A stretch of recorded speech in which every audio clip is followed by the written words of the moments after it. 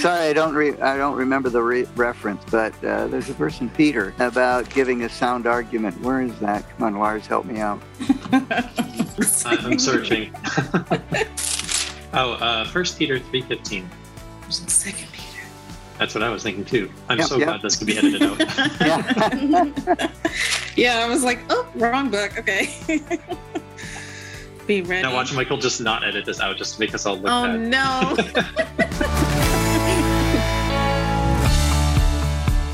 Welcome to the Patterns of Truth podcast, the place for casual discussion of biblical principles and difficult questions that face the Christian believer. We believe that the Bible can speak to today's issues, giving us the wisdom and the courage we need for our lives. We are so glad that you are joining us, and you can always find us at patternsofTruth.org.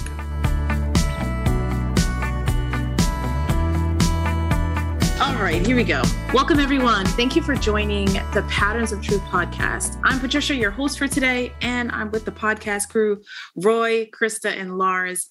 And we are continuing our discussion about being a Christian, our faith, and arguments. Last time on the podcast, we talked about whether Christians should or should not be arguing for their faith and where that discomfort with disagreeing, even with each other as Christians or with non-Christians, where that feeling comes from. We talked about how to argue well as a Christian without purposefully offending someone else and also displeasing God. Now, we want to have a conversation about using logic to argue well. Official term, I guess, is called argumentation. But this podcast episode is less about our behaviors during an argument, even though that's important to God, but more about the way we do it and the content of our argument. As I said before, today we're joined by Roy, Krista, and Lars, and we're just going to jump right into the topic. There's a pretty popular accusation, and you probably heard it before, that Christians are incapable of making strong or sound arguments because blind faith, so-called blind faith, can't be supported by logic or evidence. Basically, I've heard that since God is invisible, so is your argument. So I want to ask all of you, and we could start probably with Roy, and then we'll go to Lars and then Krista. How have each of you personally dealt with the question that the Christian faith can't be supported by logic or evidence? How have you dealt with that? For me, I have not had many arguments or discussions that I can think of with other people, that is unbelievers, but I have thought about it a great deal myself. And so I have had to think through a lot of the verses and arguments that people have given me to try and understand the role of reasoning and arguments within the Christian context. And of course, with this, we need to remember that we don't convince people to believe in the Lord Jesus generally by giving them even a sound argument. That is a heart condition that needs to change. Mm-hmm. And as an example, I can refer to someone else who I know is a microbiologist, a PhD, done research work and has published. And he describes his journey to faith by recognizing when he was in graduate school that the things he was studying were designed. He couldn't understand how the various things that he was studying could just simply come into being through an evolutionary process. And luckily, he had a friend who was a believer and said, well, you need to read the Bible. And I think it's very interesting that it was when he got to the Beatitudes and reading his Bible and recognized that this is moral standards that I have never seen before, and I don't think I could achieve this. And so from that search and that conviction, he finally came to faith. And now he's an active evangelist on campuses and research institutes, telling people about his faith and how science investigation at least prompted him to investigate to find his a deeper faith or real faith. That's a really good example. Lars, hey, how are you? Hey, good. How are you? I'm good. All right. What about you? How have you personally dealt with that question that the Christian faith can't be supported by logic or evidence? Yeah, it's a question I've been challenged with quite a bit, especially in high school and then college. And what actually helped me work through that was not running away from it. A couple times I really struggled with my faith as a result of being challenged. Different things that I was exposed to that basically made me question the foundation of the Bible or the resurrection or all these different things.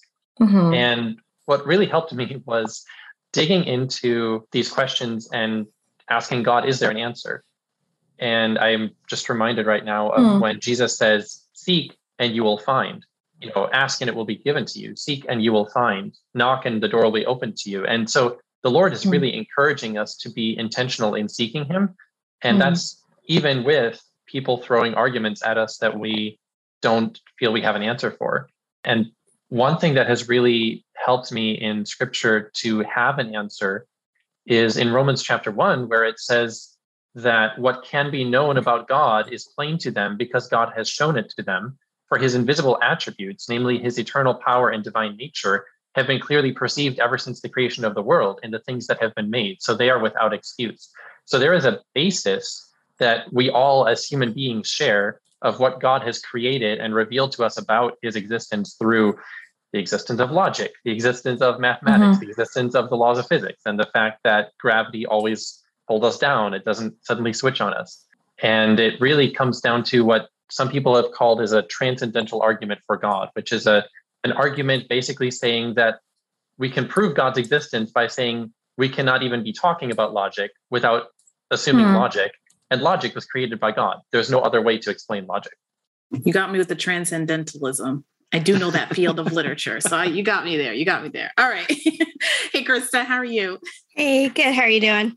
Good. All right. What about you? Well, I've been thinking and listening to you guys, and I honestly can't say that I've really had this challenge put to me in that way. I do know that experiences that I've had in conversation with people as far as like, how do I know he's even real?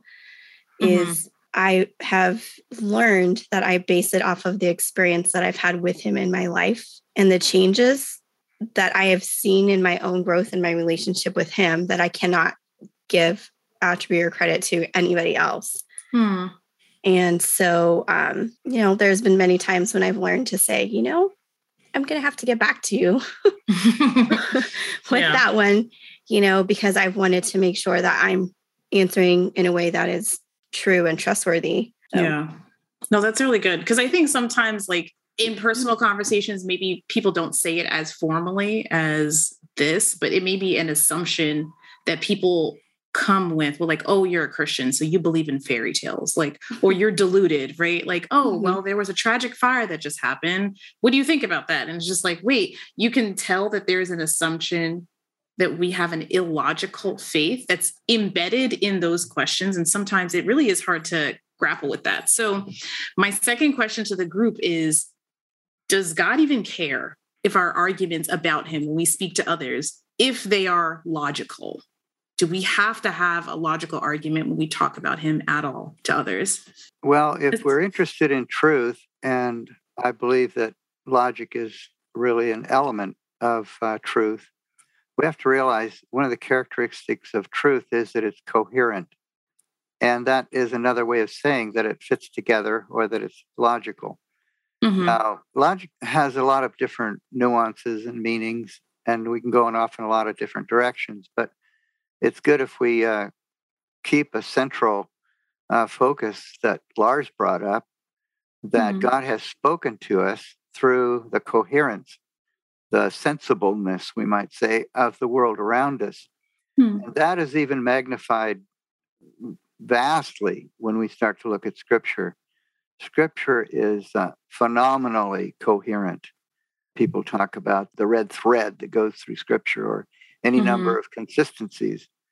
So I think we make a mistake if we put logic in its own box. It is really part of our human experience. Yeah, that's a really good point, because I think you're right. People do put faith and logic, right? Like say that they are opposed to one another. And that does seem to be the way a lot of people discuss the issue. So then if God wants us to use wisdom and reasoning, and he's spoken to us in that way, do we as Christians need to search for that logic in his commandments? Like, do I have to go to like, thou shalt not steal and say like, okay, like how has God laid this out in a logical way? Do I have to like analyze it that deeply in order to have strong faith in him? Lars, what do you think? It's a good question. The truth in scripture is intended for us to study and to dig into deeply. And as Roy said, truth is coherent. And so you're going to find, if you dig into something, you're going to find that it is logically consistent if it's true. Actually, this is probably a good point to mention that one of the best things that I've ever heard that has helped me so much in a lot of arguments and discussions is the phrase, inconsistency is the sign of a failed argument. Okay, so a failed argument is one that is not logical, in that some of the logic doesn't connect, or it's based on incorrect evidence or premises. So a failed argument is one that you don't want to buy into. Well, how can you detect a failed argument? Ultimately, you figure it out because something's inconsistent. By looking at scripture, we can see, is it consistent? And if it is consistent, then it's true.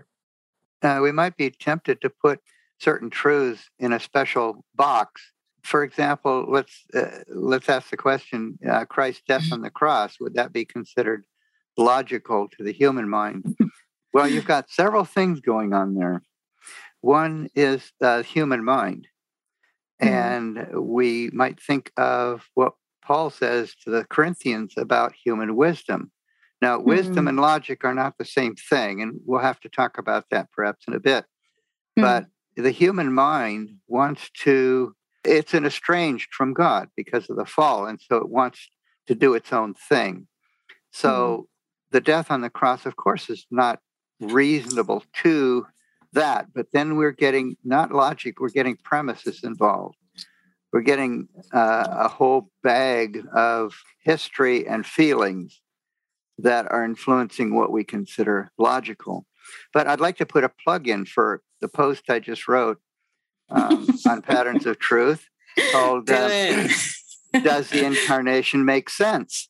Okay. And I've got two of those, and I've answered it from two different perspectives. But the death on the cross is one of the best examples of what is fundamentally logical and necessary when you understand the nature of God. And if I may put this in a human way, forgive me, what God wanted to accomplish. What was God's purpose ultimately? And when you look at the whole situation that way, then even Christ's death on the cross becomes a paragon of logical necessity, we might say. Do you mean that in the way of like, the only way for us to have a new relationship with the Lord is his sacrifice? It's the only way. And so it must have needed to happen. And yet at the same time, he died for us when we didn't love him, right? It's this like dichotomy, right? It's just like we can't get past it, right, as Christians. But he has his reasons. There's a really interesting verse in this context, and Roy alluded to it when Paul is talking to the Corinthians. In 1 Corinthians chapter 1, verse 20 and 21, it says, "Where is the one who is wise? Where is the scribe? Where is the debater of this age? Has not God made foolish the wisdom of the world? For since in the wisdom of God, the world did not know God through wisdom, it pleased God through the folly of what we preach to save those who believe." So there is that paradox again, that there is something so perfectly consistent that God has done, but we cannot appreciate why he did it without believing his revelation, without believing the revealed truth that we cannot reason our own way to, that God loves us, that God so loved the world that he gave his one and only son. That is a revealed truth. That's not something we can deduct by science. Yeah. And that's always what's so difficult. I think about one of my favorite books in the Bible, right? The book of Ecclesiastes talks about, right, like what I said in my heart, what I observed about humans, or the person who wrote Ecclesiastes, right? Like looking at the way people behave, looking at the way society works, right? And at the end of the day, you do have to still come to the Lord knows it all, right? I can make my observations through my 5 senses. We can use instruments to make deductions, to make conclusions, to make predictions even, but there's still things that are unknown. And I just love reading like articles every so once in a while about discoveries whenever people say, and we still don't know as much as we should, or we still don't know what's next, right? And that always, I don't know why, but those sentences give me a sliver of maybe there's hope for those people if they don't believe in the Lord, that the fact that we can't know everything with what we are able to test from, all the great technology we have, or our 5 senses, that there is still something where his thoughts are higher than our thoughts, like that we will not be able to measure, which I think is really awesome. So I kind of hope maybe that will be a way in for those people to think about the Lord. I think of 1 Corinthians 13, and it says, now we see in part. And that's something for me that really helped me when I was like, trying to make sense of some things, in the Bible. And it's like, but I don't understand how, like even his love for me, like, I don't think here we will ever fully understand that. But when we get to heaven, when we get there, there are so many things that will just make sense. Yeah. And that really helps with clarity for me in, some of those things that logically, my mind cannot wrap itself around, or I can't explain. It's like I teach 4th grade, and my students who are reading through the Narnia series, and as the Pevensey children get older, only Lucy, the youngest one, is able to still see Aslan like right away. And, you start to see that things in there as they grow up, there are things that distract them, that take away from the focus of him. And I think that's the same for us. There are so many different things that we come into contact with that can kind of like muddy the waters and make the clarity more difficult. Well, that's a really good point. It makes me think then, going back to the Bible, even though people say like, oh, the Christian faith is not logical. Do we have books in the Bible, Lars or Roy, that are laid out in a logical fashion that we can point to right now and say, no, it's here. I can prove it to you. The entire book of Romans is essentially a legal, logical, rational argument, right? That's from beginning to end. The entire book of Romans is that. Okay, that's a long one. Yeah. No, that's good. Any shorter passages, longer passages, we can just point to immediately where logic is on display? Well, I think we've been talking about logic and reason. I think they're very closely related, if not the same. And one of the verses that I go back to is Isaiah 1:18, where God says, come, let us reason together. Now, that's a very striking phrase, I think. It certainly is to me, because elsewhere, I think it's Amos or one of the other minor prophets says, can 2 walk together except they be agreed? Same word, together. So if God reasons with us, you have to ask the question, is human reason really make sense? Or is this God's reason? Because you can't reason together unless you're reasoning in the same way, we might say. I'm not sure I can. You have to be on the same page. Yes, you really have to be the same. And I think this connects right with what we have when we're told God created us. He created us body, soul, and spirit. And the reasoning faculty then is a spiritual faculty. So that God created us in his own image so that he could have fellowship with us. And a big part of fellowship is communion or communication, we might say. So our reasoning, when we reason with God's reason, not human reason. Now, we need to caveat there, because what we normally mean, I think, when we talk about human reason, we'll say, person will disagree with what we're saying, and they'll say, oh, you're just using human reasoning. Well, what is a person really talking about there? What is human reasoning? And I would propose that it's not the reasoning that's the problem, it's the premise. It's the environment around the reasoning that you're disagreeing with. All right. So if we want to think about having those conversations, right?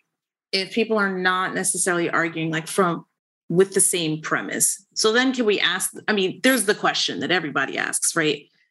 Did humans invent logic and reasoning after people moved on so to speak, from having faith? Because I feel like that's the narrative in our culture right now, that once you graduate, so to speak, from believing in a supernatural being, you use logic, right? This is stuff I heard when I encountered readings about the so-called enlightenment and things like that, that no, like the Christian faith doesn't prioritize reasoning, and that's actually where you graduate to when you moved on.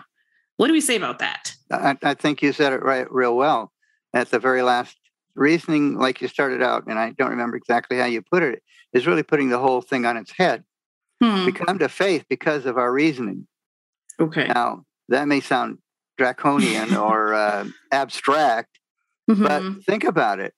When you come to faith, you're recognizing certain truisms about yourself and about God. So logic and reasoning is right at the foundation. In fact, Isaiah 1:18 tells us that. Come, let us reason together. What's the rest of the verse? Though your sins be as scarlet, they shall be white as snow. There's the gospel right there. There's a recognition of what we are and what we need and what the solution is. So that's eminently logical and reasonable. So faith comes out of reason. I think it's important to understand that God has, getting back to your original question, God created reason. I mean, it's one of those transcendental truths, you might say. 2 + 2 = 4. How do we get that? Something is not the opposite of itself. And that's the law of non-contradiction. All these logical premises, logical laws, which we've figured out, really derive, I think, from Scripture. I would propose a study for some young person who really wants to get into this, is to go into Scripture and find all the precursors of the logical laws that we commonly attribute to, say, Socrates. I bet you they're there.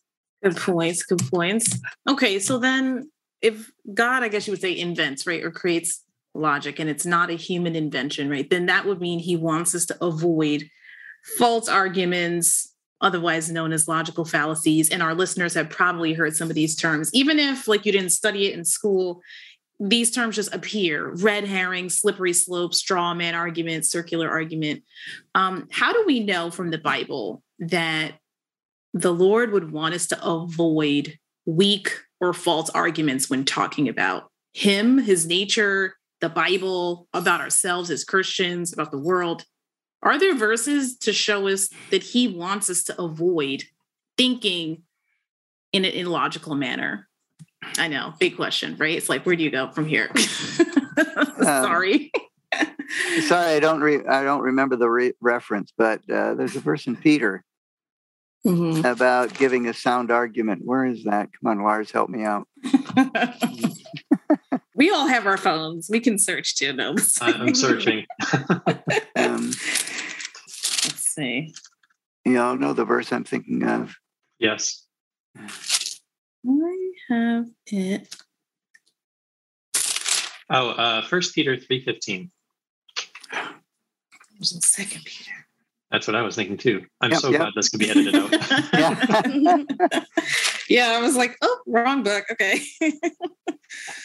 Be ready. Now watch Michael just not edit this out, just to make us all look bad. Oh no. No lie though. I was like, okay, let me turn to 2 Peter, and whichever one I underlined or highlighted is probably the verse. There you go. And then I was like, oh wait, it's not. So this is the benefit of using the same Bible since, I was a kid. So all the key ones, right? Roy, is that the one you wanted? Yes, that was it. Okay. So be ready always to make a defense to everyone who asks you for the reason of the hope that is within you. Doing this in meekness, and I have reverential awe. So, and that's the key, is our heart attitude as we're bringing the defense or the argument, making our point, is our heart attitude, because that, I think, we could say the most beautiful, eloquent words, but if we have an ugly heart, that supersedes and can really take so much away from what we're saying. Oh, that makes sense. And it's funny because that's how we started the episode, saying, oh, we talked about the way we do it. But it's actually like God cares about it all, like how our deportment and also what we say. Sorry, Lars, I think I cut you. No, absolutely. I think you said what I was going to say. The verse actually begins with saying, but in your hearts, honor Christ the Lord as holy, always being prepared to make a defense. We're expected to face persecution. That's the context in these verses. We're expected to face attacks on our faith. And as part of honoring the Lord, we should be so clear in our own minds of why we have this hope, that we're always ready to make a defense. So a part of worshiping the Lord is to love the Lord your God with all your heart and soul and mind and strength. And so we really are expected as believers to love the Lord with the mind that he's given us. Oh, that's a really good point. I'd like to make just one real quick comment. We've talked about discussing logically with others. If you notice in Scripture the negative sides of these things, it's the ones that are arguing against the truth of God that have the bad arguments. And I think that's really important. What Lars said earlier about consistency of the argument. And this is what I've noticed in all the atheist sites on YouTube. Almost always they have some sort of reason in their title, and yet they're quite unreasonable. And that's given to us in Scripture.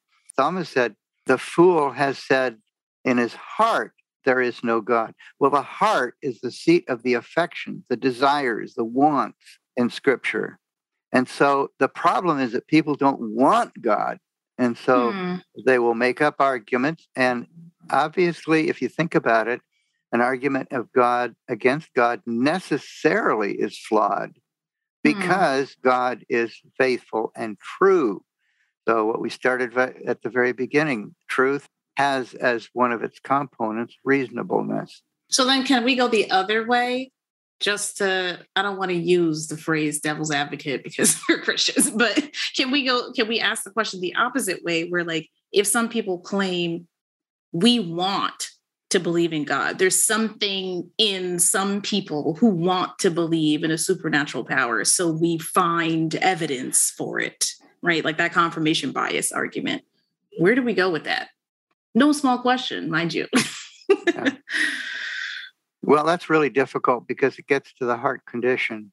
And if a person truly wants to find God, as the illustration I gave of the microbiologist that I knew, they will find God if they're willing to be honest with themselves and with what they're seeing around them. And Romans 1 tells us, our Lars quoted that to us, and it's very, very important passage to understand. So God has given us abundant evidence. So when people say, well, if only God would speak to me, if only God would come and show himself, if only blah, blah, blah. No, that's not the problem. And if we go back to the Lord's own words, it's when he was talking about Lazarus and the rich man. The rich man wanted the Lord, Abraham, to send someone from the dead to witness to his family. The answer that was given is very, very important.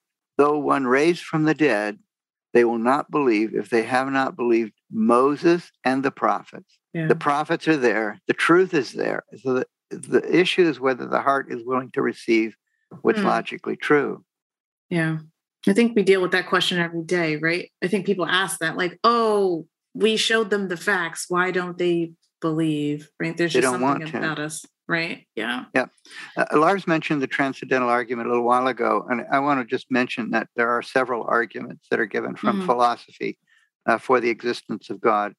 Before we ran into this new modern 20th century anti-God movement, really, it's really fairly recent.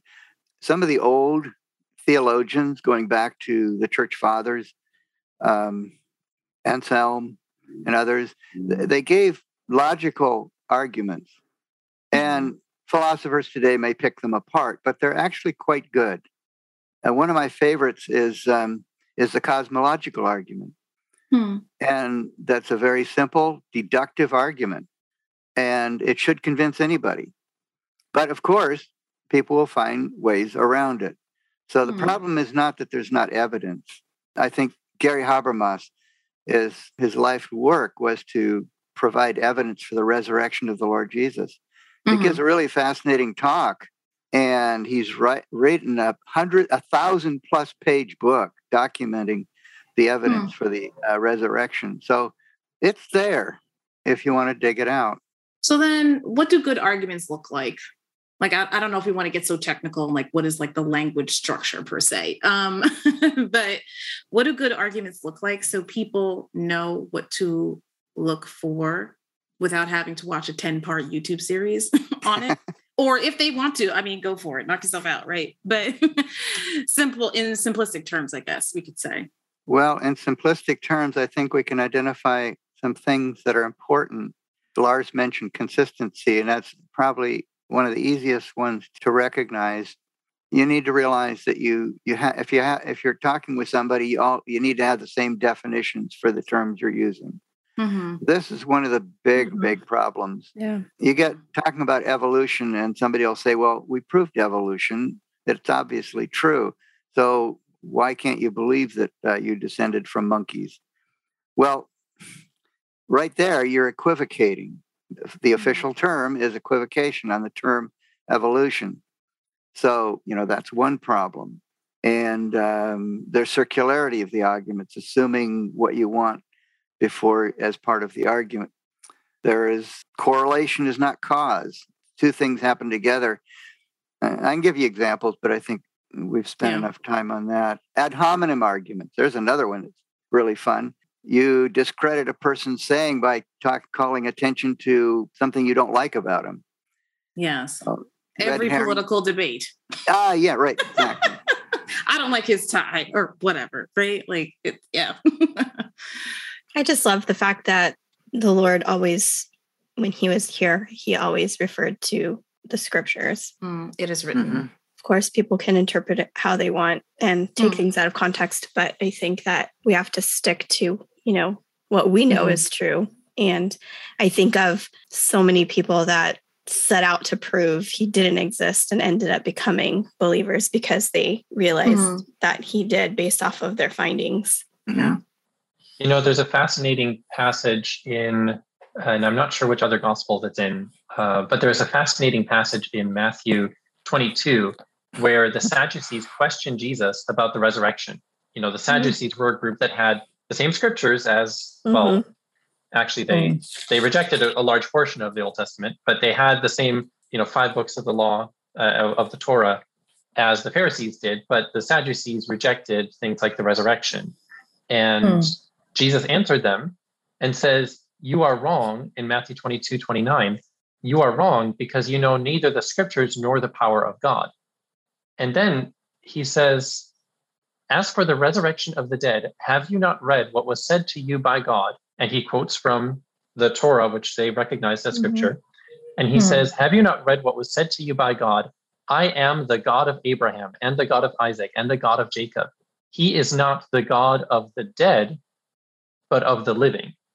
So what Jesus is doing is taking the tense of the verb, "I am the God of Abraham," and saying, because that's present tense, logically, God sees Abraham as still alive. Therefore, there is a resurrection. Therefore, there is a spirit. There is life after death. So Jesus is using an extremely logical, very precise argument from Scripture to disprove somebody else's interpretation of Scripture. So right there, I think, is a beautiful example of how people can say, your interpretation is just as valid as mine. And we have Jesus' own example to say, actually, no, if your interpretation is not logically consistent with Scripture, then your interpretation is wrong. Yeah. And, it's just a marvel to me how these questions are not new, right? And I just remember being, I don't know, maybe I was like a junior in high school, and one of my social studies teachers was just talking about truth is malleable. What is truth? And I remember like doing a Bible study and then coming across like Pontius Pilate's words, "What is truth?" And I said to myself, oh my goodness, right? We're still dealing with this question, but it made me feel like, in a weird way, it made me feel secure, because sometimes, right, like the way we started the podcast, people who are not Christians or our culture will make you think that they are asking new questions that have never been answered before. And when I could find that question, what is truth? Or we find what the Sadducees are, saying that they don't believe, and the Lord is speaking to that, we say, wow, like God has already spoken on this issue. There is an argument. There is something that he's laid out for like to explain all of this. And we're just hard-headed, as you know, my mom likes to say, we're hard-headed, right? And there's a resistance, right, to this truth that the Lord has given us. And I don't know, it does make me marvel from time to time on that. Okay, so if I could go back to the question then, right? What does a good argument look like? From just my knowledge, like as an English teacher, we start with a claim about something being true or factual. And then we want to find evidence that matches up with that claim, but more importantly is the reasoning, right? The method by which we think through in a logical fashion how the evidence supports the claim. And it is very, very, very, very difficult to do. As Roy said, if we don't have correct definitions, we're not understanding the same definitions of words that we're using, our evidence is compromised. All of those things really put the argument, in danger, I guess you would say. And the Lord definitely cares about the way we go about proving anything in his word. So we've got a lot to think about, but I feel like the most logical question, is why is this topic important to talk about? Because I think that we live in a society where a lot of people have already made up their minds. We have a lot of people, even younger people, who've just come up with the idea that truth is whatever I decide it is today. Mm-hmm. And it's not really something they've argued with in their mind. It's just something they've grown up hearing, and that's what they believe. And that's what our society reflects. So why is this topic important to talk about when people have seemingly already made up their minds?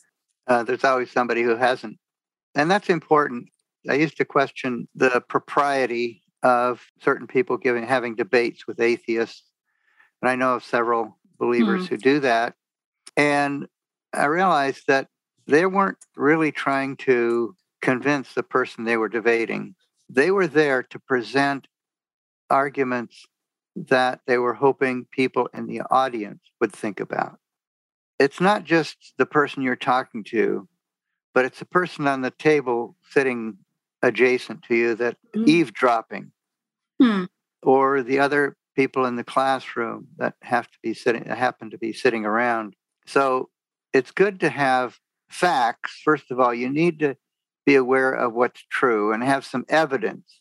And that's a whole nother discussion. We ought to talk about fake facts. That's something that's gone around. There's no such thing as a fake fact. It's either true or false. But we have to accumulate evidence. And one of the real problems we have is misunderstanding what constitutes good evidence. And anecdotes are not evidence. This is really important. Anecdotes are not good evidence at all. It's a one-shot deal. Anecdotes are illustrations of something you already know is true, but they can't be used as evidence. So you got to be sure that what you're proposing as a fact, it does indeed have some evidence. And then you have to have good logic. And I've seen arguments where the conclusion was true, the logic was faulty. So what's wrong with that? Well, the problem is that if you're talking to somebody and they recognize that your logic is bogus, they'll just shoot you down, or they'll walk away. Well, he's a dummy. He doesn't know what he's talking about. So you lose the effectiveness of what you're trying to say. And the bottom line is that no matter how good your argument is, you want to have a good argument, but it's the heart condition that really matters. And so that's been brought up by Krista a couple of times, and it's really, really important. You don't convince people. I don't know that you can say that a person was convinced to become a Christian by a logical argument. But what you do is open them to think about it so that they will then investigate. And I go back to my illustration of my friend who's a microbiologist, and another one that I know is an astronomer, and he came to the Lord the same way. He saw from the scientific evidence that there had to be a creator, and then he went to look, but the evidence was simply the springboard, and he was willing to jump on that springboard. So a person, if you really want to be effective in evangelism, using logical, scientific, or whatever arguments, you need to realize that the effect of what you say may not be seen for years. And it's a result of that person being pricked in their maybe their conscience, but maybe in their mind. Curiosity, is a powerful motivator. So you might just be curious. And if you present a good, well-reasoned argument, it's not going to be easily blown off by a sensible person. They're going to continue to think about it. And the Spirit of God is going to work in them to keep that coming back to them until perhaps someday they'll meet somebody who gives them a tract, challenges them to read the Bible, or something that will eventually lead them to Christ. So this is just another stone in the building, you might say. Yeah. He promises that his word will not return void. We present it and it's a seed planted. Right. Lars, what do you think? Where do we go from here when we have conversations with people? Because it's never posed as Christians are illogical. It's always embedded in another, comment to us about life, what's going on in the world, and maybe who we are as believers. How do we even start this conversation about being logical and how that is part of our faith without being offensive? Yeah, I think it's helpful to actually find some common ground. If you look again at Paul's example, when he was talking to the philosophers in Athens, and they obviously were, in the end, mocking and ridiculing what he had to say. But where did he start? He started with things that he knew that they believed to be true, that he could agree with. And then he introduces God's revelation and shows how consistently between the combination of what they all agree is true and what God has revealed, what the conclusion is, that we need to repent and that there is a resurrection and that God has chosen to make a way for us to be reconciled to him. Many of them chose not to accept it because of that heart issue. But where Paul started was, what's our common ground? What can I take that's right in front of me? Literally standing in front of him was this idol to this unknown God. And say, based on what you and I agree on, let's have a conversation. Yeah, that's really good advice, because I think so often, maybe as a Christian, we hear or read about, how to win an argument as a Christian. And we may hear someone say something like, oh my goodness, right? Like, why does God allow the pandemic? And we just want to jump on that person, right? And talk about logical arguments. And that probably isn't the best approach, right? Because that person is probably just making a comment in frustration. And we do have to make that bridge and say, you know what? I've wondered about that too. Or this is a really difficult time for all of us. And Christians are not exempt from that difficult time in the pandemic. But this is what I know about my Lord, right? And, kind of ease into it a little bit as a way to make that bridge. And just as Roy and Krista said, it is a seed. We don't have to feel like we have to have such an argument, almost like that it's all on us, right? It really is the Lord that does the work. So thank you so much, Roy, Krista, Lars, for every single part of this discussion. I know I'm thinking, I definitely have to do some reading too for myself. So to our audience out there, I know that we are all in search of more answers. We're all in a really strange time in the world as well, and we're looking for clarity. And of course, for the Christian, the first place we should turn is to God's word. He does have the answer. He has a reason, and we do have to spend time with him, and he will reveal things to us. There will not be a day that goes by when the enemy isn't attacking us, and so we have to be prepared. To all of our listeners out there, we hope this discussion made you think, gave you some answers, and maybe piqued your interest. Don't forget about Roy's plug. He just wrote 2 blog posts, or was it the Q&A? The Q&A. Okay, 2 responses to a Q&A about sense and sensibility. And so we appreciate your time with us. So our goal is to start conversations, stimulate curiosity, and engage our critical thinking. And the point is to grow closer to the Lord. All right, everybody, until next time, have a good one.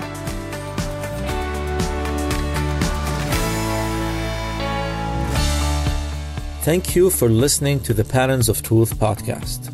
We invite you to join us for our next episode. And we also encourage you to check out patternsoftruth.org, where we post articles every week for the encouragement and growth of Christ followers. If you have any questions, please don't hesitate to submit them on our website. I'm Peter. Until next time.